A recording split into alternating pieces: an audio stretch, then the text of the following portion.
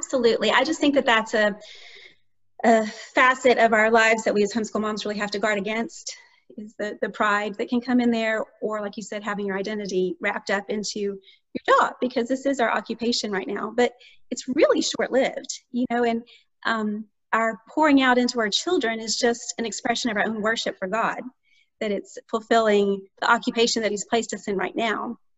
And that won't last in this form for very long. The kids are just at home for about 18 years, give or take. And so if all of our identity and all of our self-worth is in there, it's going to be really, really, really empty when they're gone, not to mention it's wasted because it should all be given in worship to Him.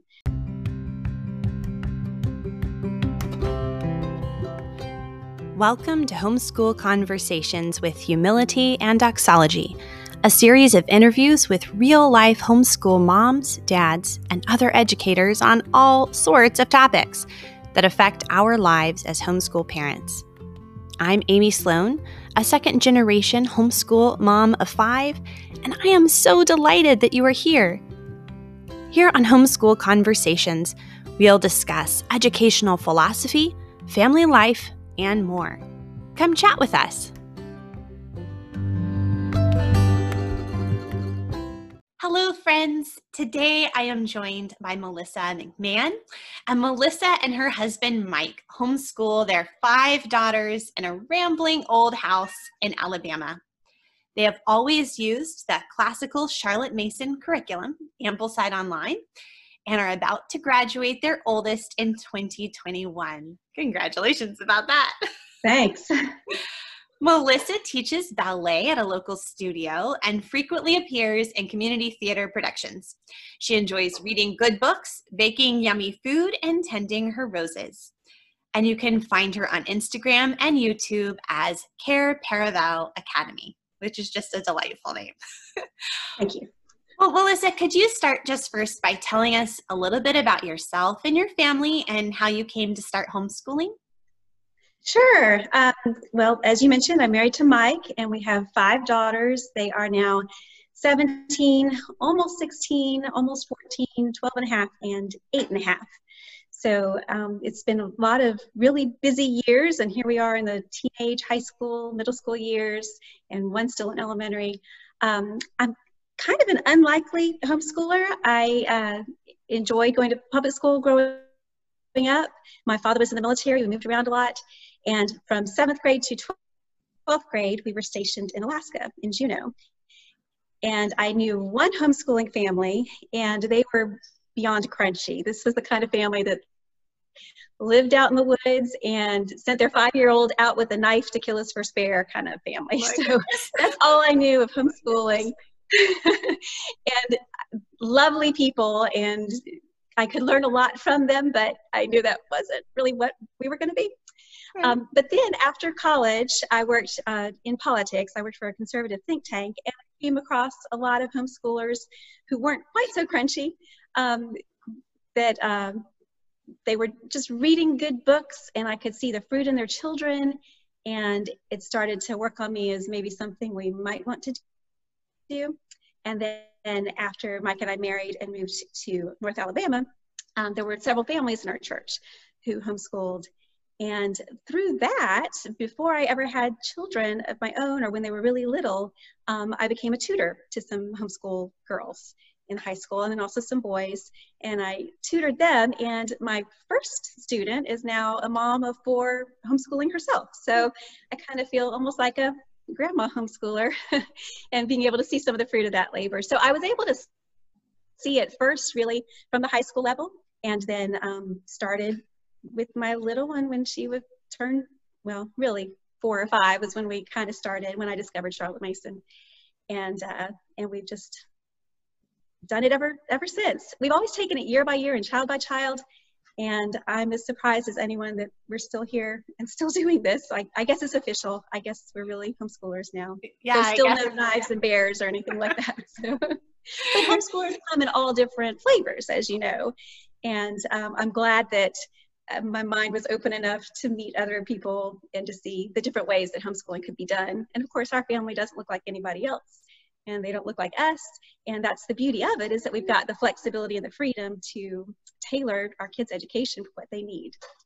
Absolutely. And I don't know if you know this, but I'm actually a second generation homeschooler. Yes. And so it is so much fun to me to see the wide variety, even more so now than there were when I was a student myself, because I do love that about homeschooling, how we're really able to find the ways to apply principles in non-rigid ways to make them fit our own families, our own unique circumstances, our own unique children. And it's really a beautiful part of homeschooling. And so many resources are available now that I know your parents didn't have, but are available to homeschoolers now. And so there's just that wide variety.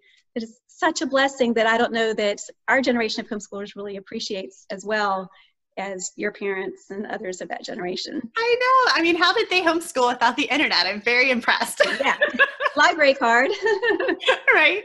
Yeah. Well, you mentioned earlier that when you started homeschooling your oldest when she was little, that was around the time that you had discovered Charlotte Mason. So that was something I wanted to ask. Had you always sort of pursued a Charlotte Mason education? Did you start right away with Ambleside Online, or how has your homeschool philosophy kind of grown over the years? Well, when I first heard of Charlotte Mason, it was in kind of a derogatory way, to be honest. It was introduced to me as, oh, that's just children who go out and play in the wildflowers all day and they don't learn any math or science. And I didn't know to look any further, so I was just looking at other types of ways to homeschool my children. And then through a variety of means, I came upon other people who were actually knew what Charlotte Mason had written, which is not children playing around in wildflowers and not learning math and science, and reading her own volumes. And so that was the inspiration for me. And I found Ambleside Online early on, for which I'm really grateful.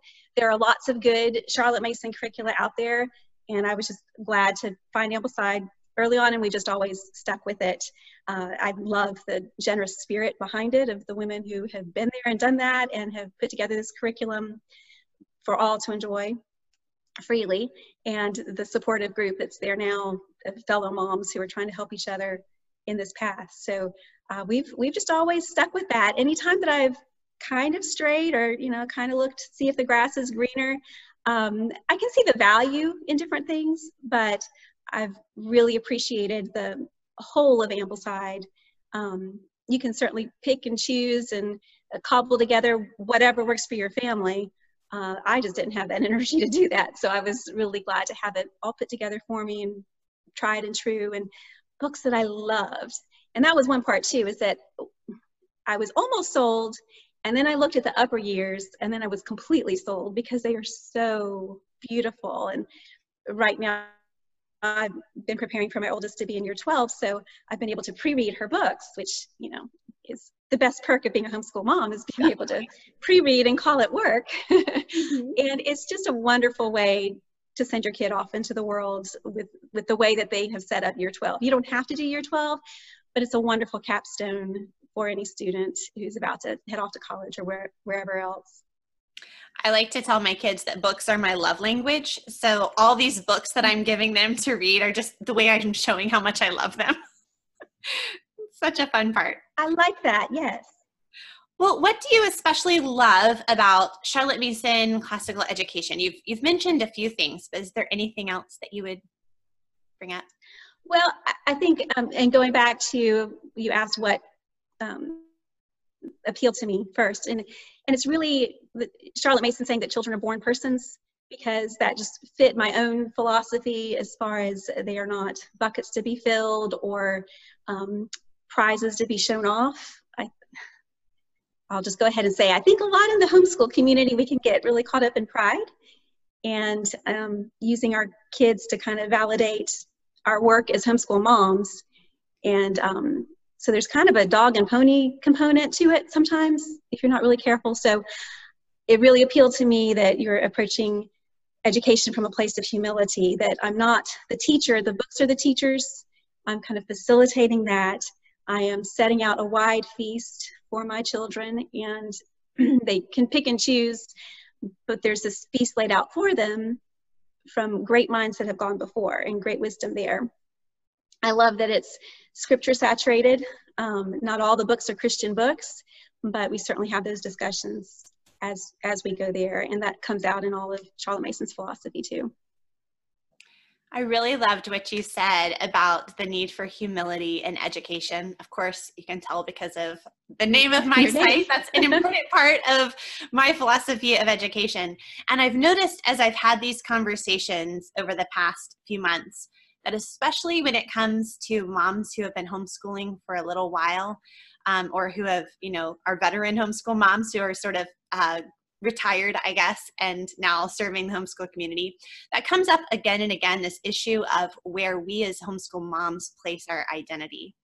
And I actually had a wonderful conversation with Missy Andrews from Center for Lit about this issue. I don't know if you've read her new memoir, but I have not yet.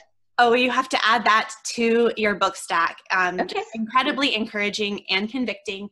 But that whole issue of, are we looking to our children for our identity, their accomplishments? Do we find our identity in our own strengths? Even sometimes those can be the most dangerous things, instead of looking to Jesus and having his grace be what is sustaining our homeschool. So I think that's such an important thing. And, I say this and I'm preaching it to myself, because as many times as I say it, I need to keep reminding myself the same thing. Absolutely. I just think that that's a facet of our lives that we as homeschool moms really have to guard against, is the pride that can come in there, or like you said, having your identity wrapped up into your job, because this is our occupation right now, but it's really short-lived, and our pouring out into our children is just an expression of our own worship for God, that it's fulfilling the occupation that he's placed us in right now. And that won't last in this form for very long. The kids are just at home for about 18 years, give or take.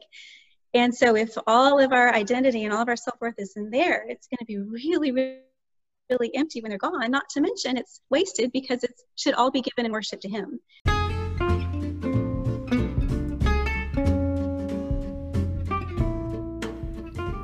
Well, if you've been around here for any length of time, you know how much I love including poetry and other beautiful memory work in our family's homeschool day. But if you've wondered what are the best morning time poems to include, well, I have a free printable for you. Head to humilityanddoxology.com/100 morning time poems, and you'll get to download a list of 100 of my favorites. And then be sure to come back and let me know which ones your family has enjoyed. So it is a mindset that I have to keep reminding myself and going back to, and trying to help young homeschool moms to start off with that mindset and to save themselves a lot of grief later. But I think it really is a temptation for those of us who are homeschooling our children. Yeah, well, that's a pretty big challenge to face and overcome as a homeschool mom. But have there been any other challenges that you have faced, and what encouragement could you give to moms from your experience there? Yeah, part of it is not making it your identity. I've always been really careful to say I'm not a homeschooler, I'm a mom who homeschools, because that's just a little distinction there. I don't get hung up on it, I don't correct people, but because I'm more than that. I'm a wife, I'm a daughter, I'm a mother, and I also homeschool. And trying to, of course, it was much harder when they were all really little, but trying to keep my own interests that are outside of my children. Of course, that is my main ministry right now, is to my family, but staying involved with our local church, finding other ways that I can minister to other people in the community, and also that my children can see what it looks like to be an adult, and especially an adult woman. They might not be married, they might not have children, they might not homeschool their children. So I don't want them to have their only example of an adult woman as a homeschooling mom, because that might not be what they do. So I want to show them a full life, and a life that continues to be educated, back to the humility, knowing that just because I have a degree doesn't mean that I'm done being educated, and I don't want them to ever think that either. And so they need to see my husband and me also learning and valuing our own education that continues through all of our lives. But as far as particular challenges, my first 4 children were born in 4.5 years. And then we had a 4-year break, and then the baby, our dessert, came. And so having them so close has been a great blessing, but it's also been a challenge not to view them as a clump, and especially since they're all girls and they have similar interests, but to really see them as individual people. They're born persons with individual needs. You know, we've done the same curriculum pretty much for each of them, but it has been a challenge to make sure that it is tailored to each one according to her own strengths and weaknesses, and to know them well and to not just see them as a clump, because I think that can be a tendency for families who have children really close together like we did. Yeah, it's something that we talk about here is like wanting to have individual relationships with each child. And that doesn't necessarily mean that you have individual one-on-one time with them every single day. Because it's impossible. I mean, as a mom of 5, I don't know that I could necessarily meet every single child, every single need, every single day. But if I think of it more across the whole week, and I make sure Right. everyone has good connection over the course of the week, that's I think a more encouraging way to approach it, so I'm not overwhelmed. Right. Well, for moms of many, what encouragement or strategies can you offer as they seek to educate all of their children well, especially balancing the discussions you're going to want to have with older children while you might still have little people running around? Right. We have instituted a morning time symposium, we call it, and that was through the Finding Cindy Rollins and her blog years and years ago, who also, I think, sent me in the way of Ambleside many years ago. So that's been a way that we can do some subjects together while they each have their own years that they work on. And I did elect to let them have their own years, again, to make sure that they were challenged how they needed to be and not overwhelmed, though there are some subjects that we do together, and having that morning time lets us be together. I know a lot of people will really want to do the history stream, have amongst the family. And that may be, and that's a great reason to do that. But I have found that because everybody has her own year, I think we actually have more conversations because we're learning about different things all the time. The older ones can remember the things that they learned that the little ones are reading now, and the little ones have things to look forward to. And it's kind of like if you go on vacation with a whole group of people, like your family, and you're doing the same thing every day, and then you get to dinner and then there's nothing to talk about because you've all been together all day long. So I kind of see education a little bit like that, in that we've all been different places throughout the day, so then at dinner we can all talk about those places and perhaps even have richer conversations because of that and make different connections. So that's one thing that we've chosen to do that I've been really, really glad about.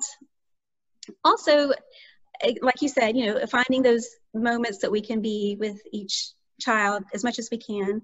We had a wise father told us when we had very little children, never run an errand by yourself, which when he said that, I just died a little bit inside because errand running was my chance to be by myself.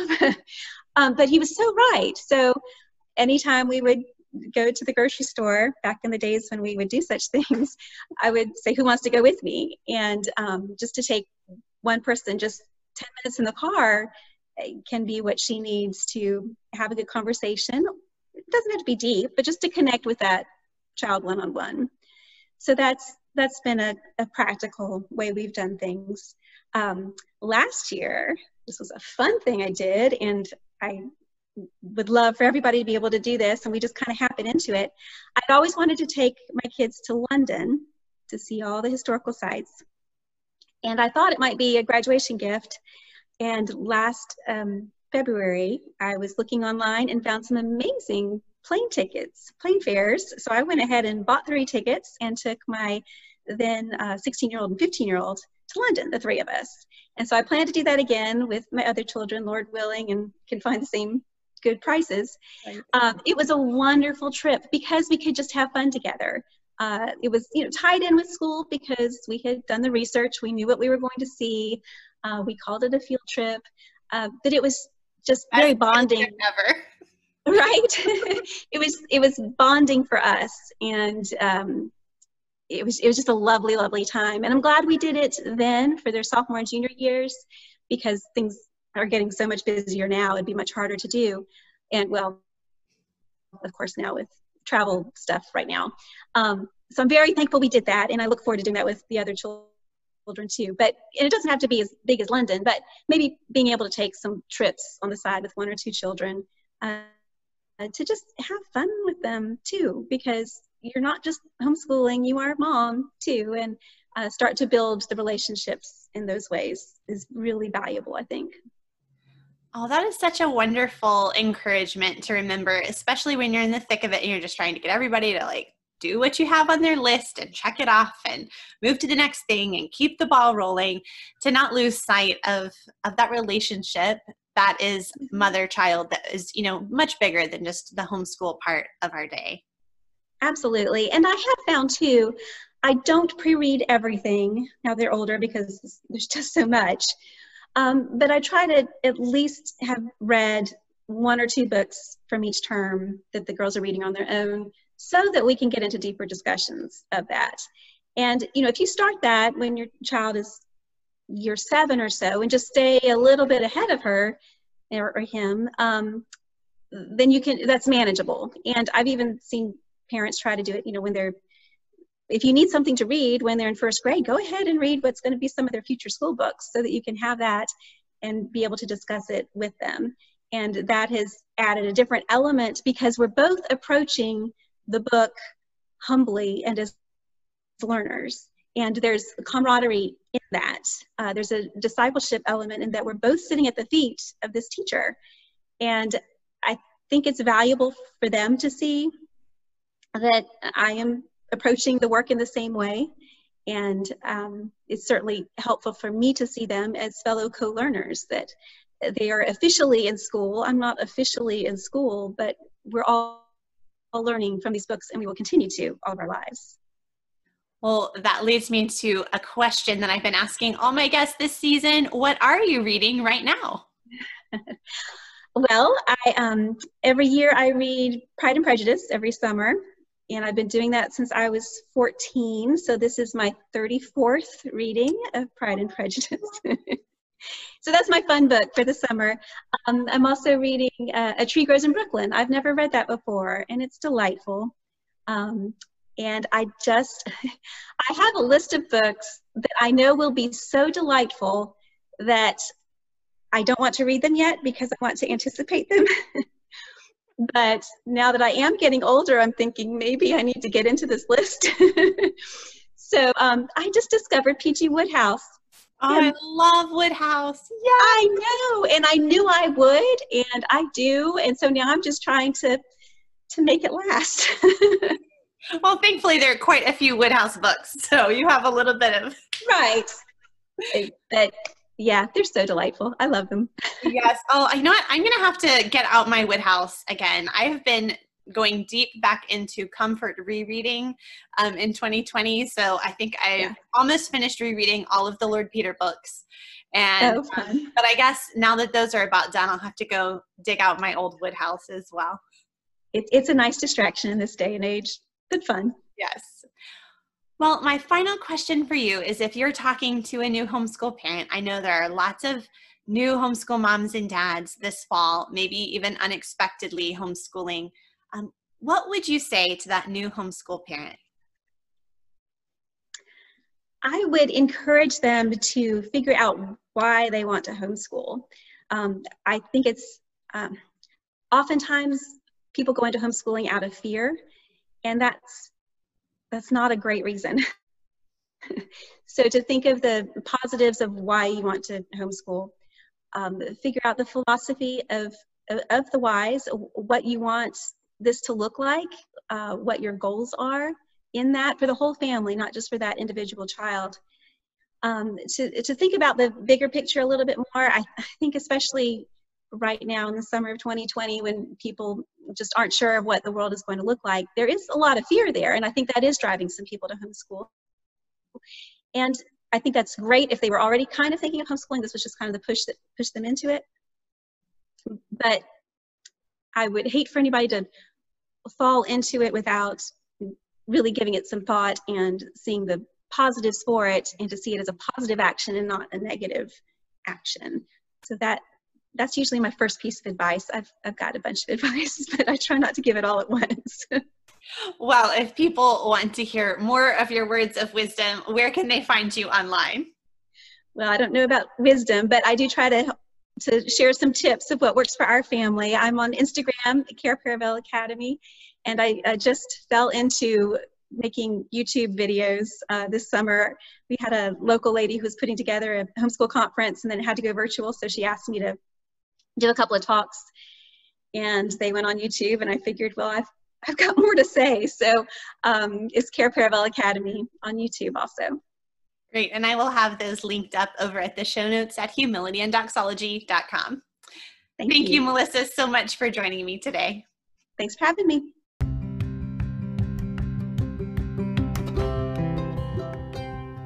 Thanks for listening in on this week's Homeschool Conversation.